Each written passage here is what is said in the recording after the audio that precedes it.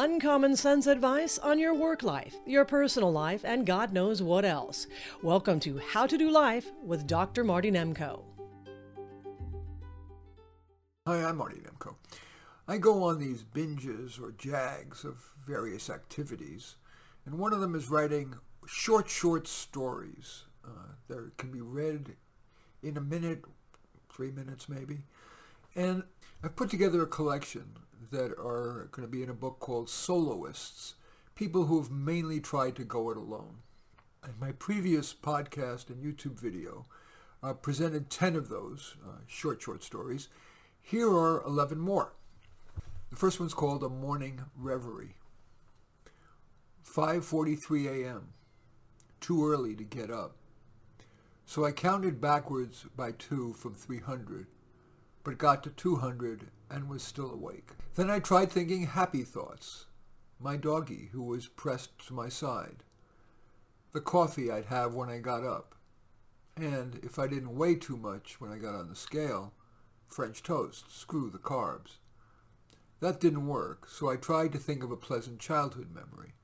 But what came to mind wasn't pleasant. Choosing sides for softball. You see, I was a pretty good athlete. I actually played baseball in high school. But as a kid, I wasn't liked.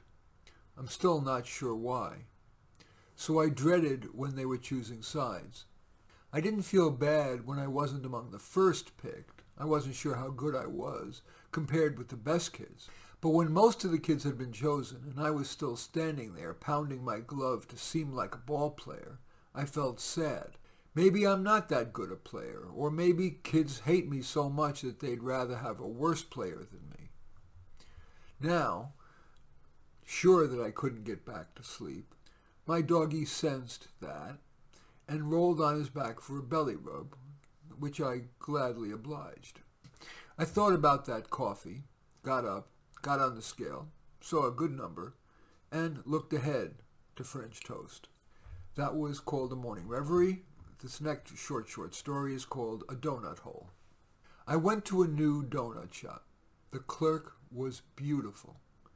When I left and opened the bag with my donut, I saw that she had thrown in a donut hole. No pretty women ever liked me. Is it possible that she, my once-in-a-lifetime, did? Throughout the day, and yes, when I lay in bed, I thought about her. What would it be like to ask her out? To reach out my hand and she would take it. To have a long dinner together. For her to be in my bed. I returned the next day, and again there was a donut hole. I couldn't help fantasize about living with her, marrying her, spending the rest of my life with her. On the third day, I happened to order coffee to go with my donut, and it was serve yourself. As I was putting the sleeve around the paper cup, I noticed that unlike on the previous days, there were other customers in the store. I watched the clerk, and in the bag of the first customer, along with his 3 donuts, she put in a donut hole. The second customer, a surly teen, also got a hole. And the third customer, a polite, handsome young man, got 3. So that story's called Donut Hole. This next one is darker, and it's a real moral dilemma for it has implications, I believe, for society. It's called Should I Kill Him? Amid the desert island's swaying palms, parrots, macaws, and toucans chirped. The peace was broken by a shriek, so I wandered through the jungle toward it. There, giggling as he strutted away with a bloody machete, was one of the island's few inhabitants. There probably are fewer than 10, yet I had never seen him before. I edged closer to see a toucan lying on the ground, suffering, his foot chopped off. Quietly, I followed the man and saw him do it again to another bird that had stopped to rest. He swaggered on and stopped along a stream and chopped a frog. I was too scared to confront him, but felt compelled to keep following. He walked along the stream, and when it widened into the river, there was a boy bending over, fixing a leak in his canoe. The man's machete raised. He crept toward the boy with his machete raised. What should I do? I also had a machete, although I had never used it on anything but thatch, and the last thing I thought I'd ever do was use it to hurt someone. But the man will probably try to maim or even kill the boy. Or maybe he wouldn't. Or maybe I could reason with the man. Should I try to fight it out with him? Or am I too likely to die or get maimed trying, and then both the boy and me would suffer? I guess boy and I would suffer. I thought of all the people who could have killed Hitler or Putin, for example, their lieutenants, who were always by the dictator's side. One shot to the head and millions of people would have been saved from suffering and death. On the other hand, it feels cosmically wrong to kill. So like those lieutenants, paralyzed by indecisiveness and fear, I just stood there. So that was the story called Should I Kill Him? The next one is called Lip Gloss.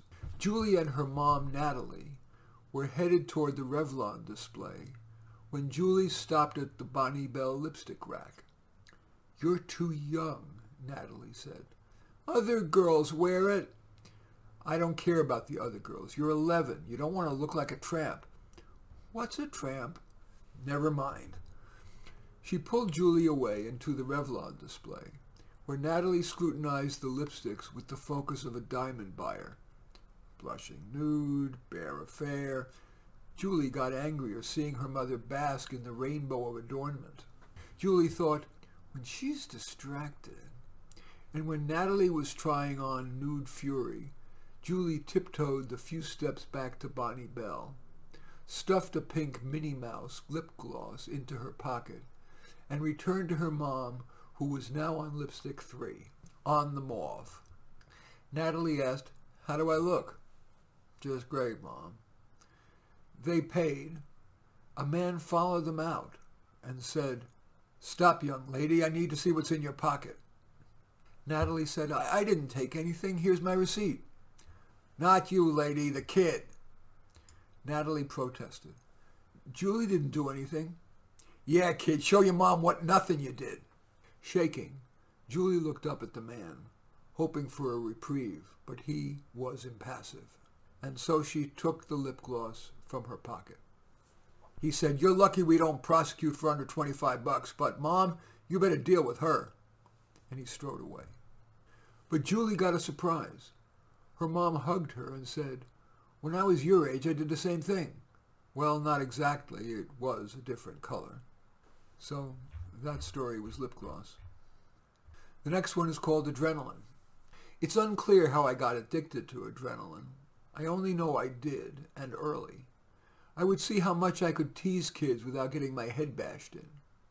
In class, I would tilt my chair back as far as I could without falling over. I didn't always succeed. After school, against the rules, I'd sneak into the gym so I could practice basketball on rims that had nets. I loved the swish sound.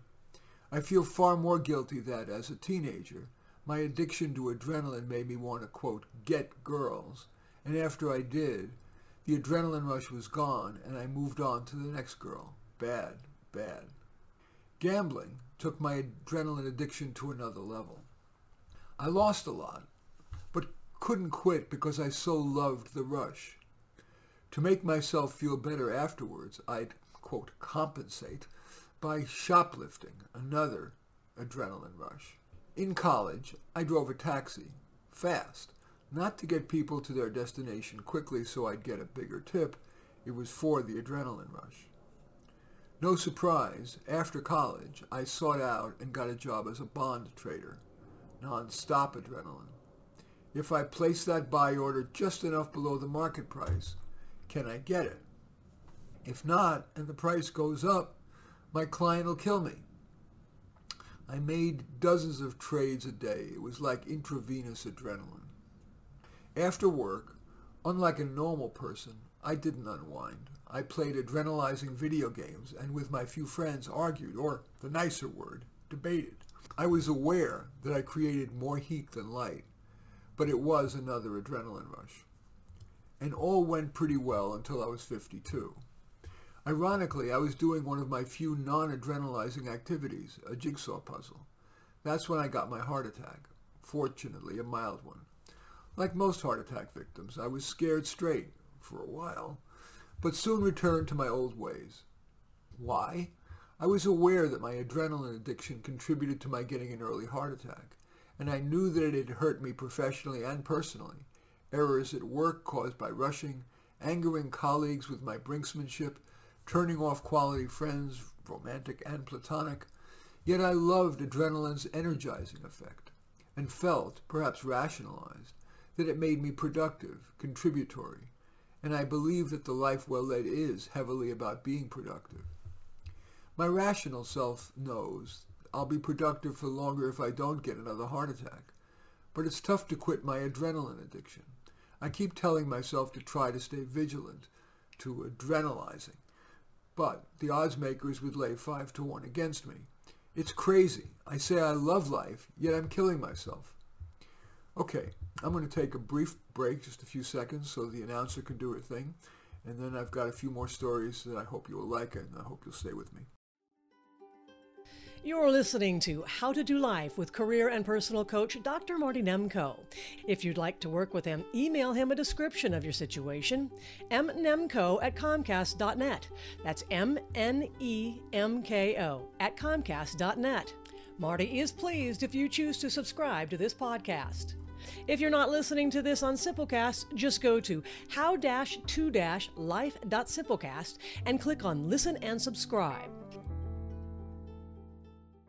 Thank you for staying with me. The next short story is called Cool. I was studying the Prada store window and must admit I looked like the type. Ray-Ban sunglasses, Gucci shoes, natty bow tie. An old hippie said, "You're wasting your money and probably your life." I acted like I dismissed him, but couldn't. When I got home, I got undressed. I stared at my Rolex, my Faconabli shirt in this Caesar's color, aubergine, Ferragamo bow tie, Versace underwear. I thought, there's probably just one little guy in some room in Paris who every year spins a color wheel, and where it stops, that's the Caesar's color. In New York, another one says, wider cuffs last year, narrow this year. All that thinking was making me feel uncomfortable, so I took out my practice sheet. I thought you might like to see it. Shoulders back, shoulders even, chin up 20 degrees, back straight, that winning smile, voice at the bottom of my range but not gravelly, modest use of hand gestures, hair slightly tousled with that curlicue in front. I practiced in the mirror as I do every day, but this time the hippie's words kept intruding. I couldn't escape. He's right. It's what everyone says, my professors, the newscasters, even my minister. Hipsters are idiots. I'm an idiot. I felt I had to purge myself. So, before I could change my mind, I took all my clothes that weren't like basic t-shirts and threw them into the fireplace. I wish I could tell you that I stayed with the program, but it wasn't 3 days until I was back on Rodeo Drive with my credit card ready to go. That story was called Cool. This next one is called The Hypochondriac. Get out. Get the fuck out. I don't want to see your fat ass again. Derek's foster mother had caught him stealing $20 from her wallet, and it wasn't the first time. The agency couldn't find him another foster home, understandably. Would you want an obese 16-year-old who was kicked out of his foster home for stealing?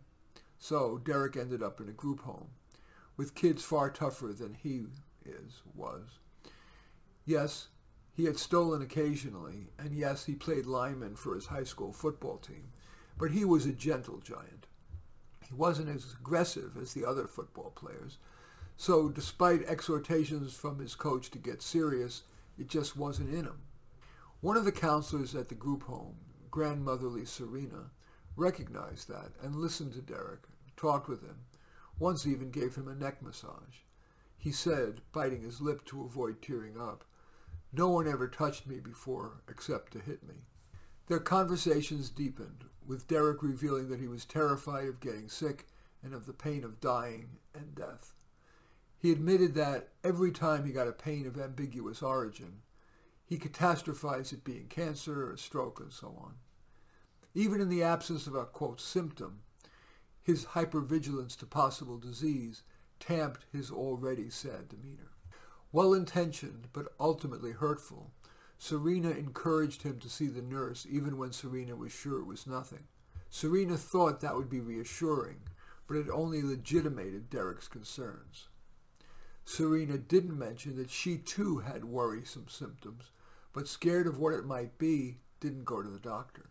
Serena and Derek became close enough that the supervisor warned her to keep her distance. The warning wasn't necessary. Serena soon was diagnosed with stage 4 cancer, and despite, quote, heroic and painful and expensive measures, she died. Derek was, of course, bereft, and his hypochondria got worse, his hands often shaking. When Derek turned 18, he was no longer eligible to be in the foster care system, and so had to figure out how to make it on his own.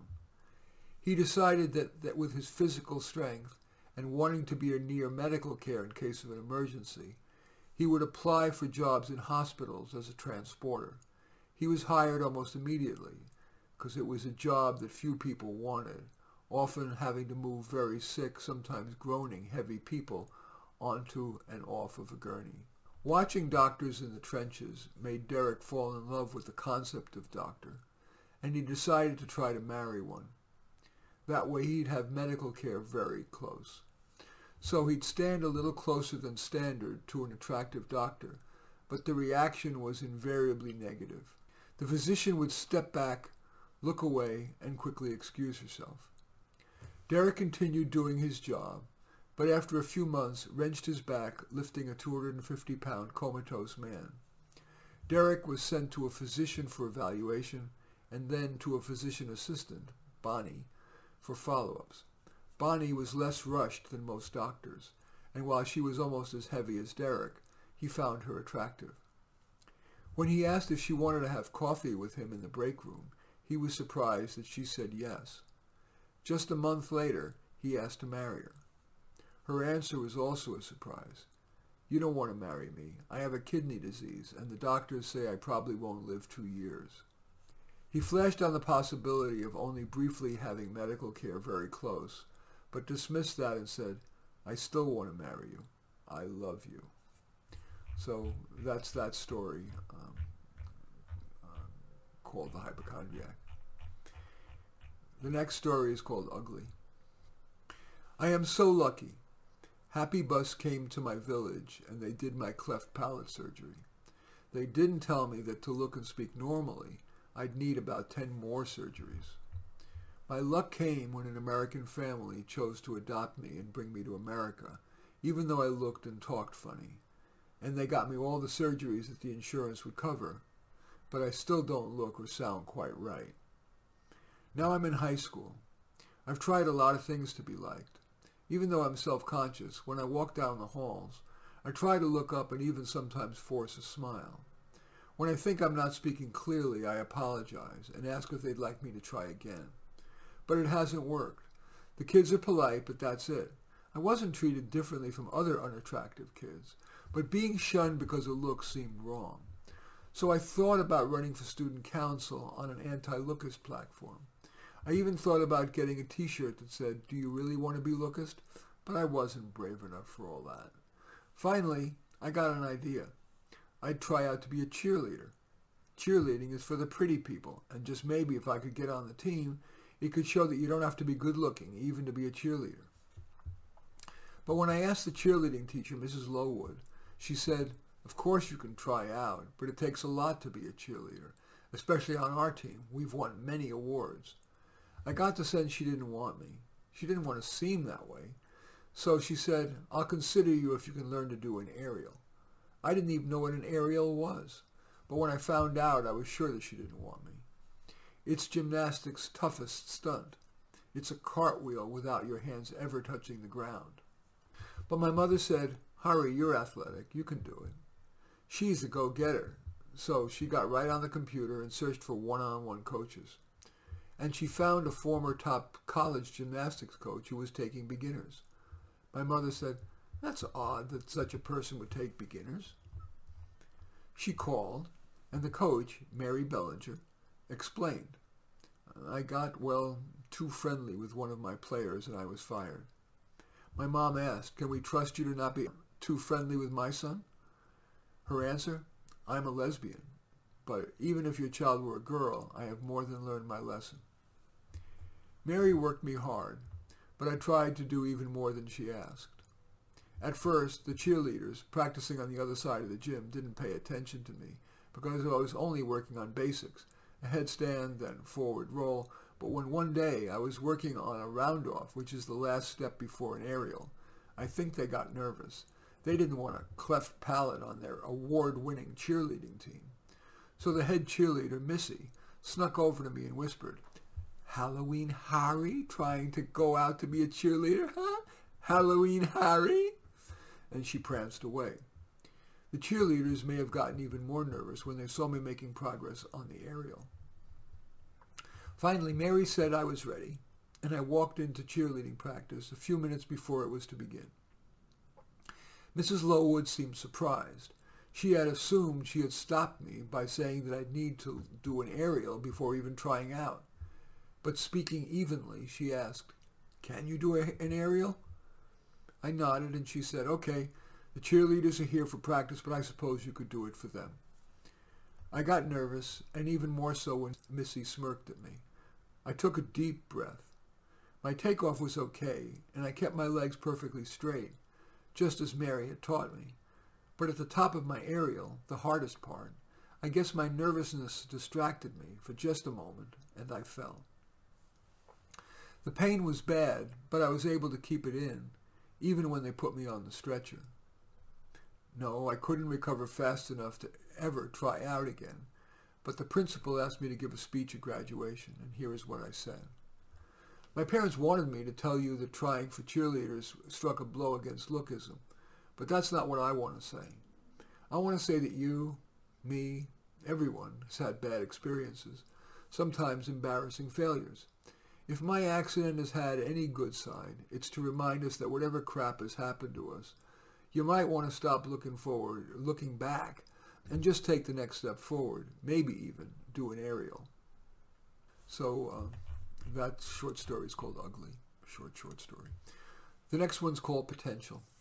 It wasn't until I was 70 that it happened. It was a random moment. I was planting a tomato when I couldn't get the truth out of my mind. It's not acceptable even to think it. I'm a genius who was not allowed to make the big difference I feel I could have made. Despite being a child of immigrants and growing up in a slum, I was reading on the 5th grade level in the 1st grade. My IQ was 150. I was admitted to Stuyvesant High School and then Harvard undergraduate and Stanford for my PhD. Way back in 1974, my undergraduate senior project showed that toll booths should be replaced by drive-through toll paying, saving millions of drivers lots of time and preventing immense pollution, all those cars idling. But although I wrote a detailed proposal to the Transportation Commission in New York, Philadelphia, Chicago, Los Angeles, and San Francisco, I never even got a response. My PhD dissertation demonstrated that the laws of genetics don't get suspended when it comes to human intelligence. It was among the first to show that, like most characteristics, not just in humankind, but across the animal and plant kingdoms, genes and environment matter roughly equally. It's funny, the parts that my professor seemed to like best were the 3 lines that weren't academically rigorous. First was, no poodle and pit bull breeder could claim that the average difference in the 2 breeds was all environment. The second statement was that every mother knows, even in utero, that their babies start out with different personalities.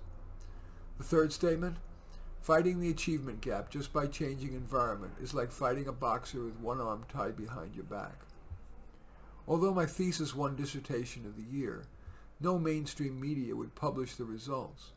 I submitted it to 11, 10 no responses and 1 that said, we're concerned it could be perceived as racist.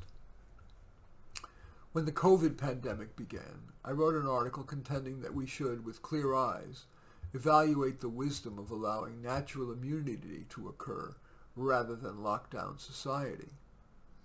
The article raised the possibility that more deaths might be prevented and economic and psychological costs reduced. The article also provided data to indicate that lockdowns restrict people's getting the micro-exposures that we all get to various pathogens, which trigger immune responses and thus prevent serious illness.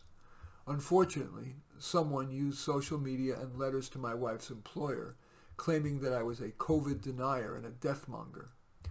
My wife, understandably afraid of losing her job, begged me to pull down the article, and I did. I still have much I could contribute, but have become pretty inert. Maybe a little of it is my age, but more is that I'm scared that yet again I'll get the 3 C's: censured, censored, and canceled. I feel like a boxer who's gotten knocked down in the first 9 rounds. It's hard to motivate myself to come out for my 10th and final one. So here I am in my garden. So that short story is called Potential. The next one is called A Compliant Husband. Joe didn't want a 50th birthday party. After his last guest left, his wife wanted to rub in that she was right. So, didn't you have a good time? Joe still would rather have just gone out to dinner, but afraid of his wife, forced, I guess. Did you have a good time? Of course, and I knew you would too, she replied. Joe escaped to his garden, one of the few places he retained agency.